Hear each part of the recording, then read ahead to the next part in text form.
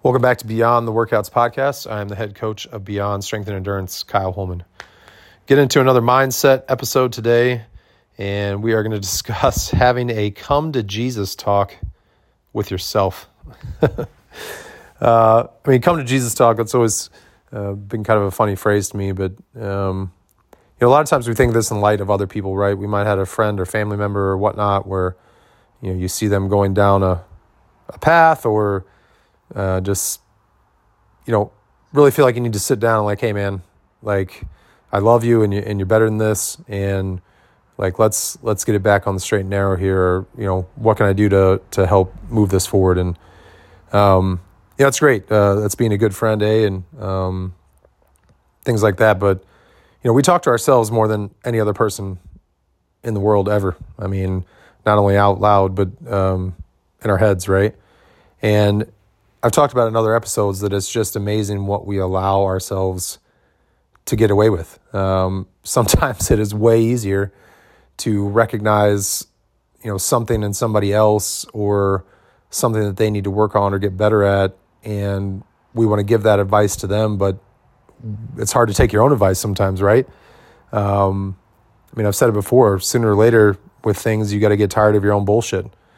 And sometimes it just takes. I've done it with myself many a times where, here I sit, hey, on podcasts like this or blogs and giving people advice because it always comes from experience for me and things that have worked for me or not worked for me or things that I had to adjust or change, and really just kind of a way to pay it forward. But it's amazing how many times we sit here and we make excuses for ourselves of, I'll start this tomorrow, or we take it easy on ourselves. And, this isn't about beating yourself up or, I've talked about negative self-talk. We don't always want to talk shit to ourselves, but, sometimes when you're thinking certain things or, coming up with these excuses in your head why you aren't where you want to be, sometimes you got to have it come to Jesus talk with yourself. Like, hey man, these are just excuses. There's no ifs, ands, buts about it. They're not actual limitations. You are just allowing yourself to continually make excuses and continue what you're doing, and what you allow is what will continue. So,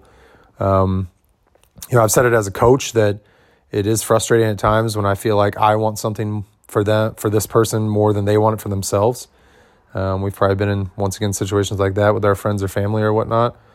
But you have to look at yourself in the same light. I mean, the magnifying glass from which you look at somebody else has got to be the same lens that you look at yourself. And so sometimes you got to give yourself a hard stop and a talking to, like, hey man, we need to get our shit together here. And when it comes from within like that, because you hear about it in multiple different situations in life, whether it be with addiction of any kind or just, going down a path and allowing ourselves to continue to do that. Like, it's not going to change unless you, A, recognize that it needs changed, and B, that you want it to change. Anybody other than yourself can tell you a million times that they think you should change this or whatnot. But if you don't actually think that it needs changed, or that you want to change it, it's most likely not going to happen.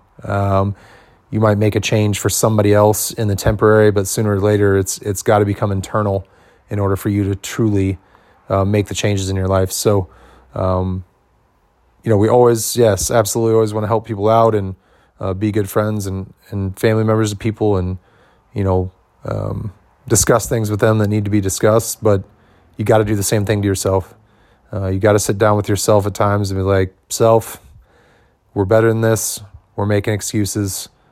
How are we going to turn this around? So, dive deep on things when you're looking at goals you haven't achieved. And a lot of times it's easy with those goals to start thinking about all the circumstances and external things as to why we feel that we're not where we want to be. But I hate to tell you, but a lot of times it's you. And like I said, this is a tough realization I've come to with myself, that when you really look at it, is you holding you back. So like I said, sometimes you got to have a come to Jesus talk with yourself.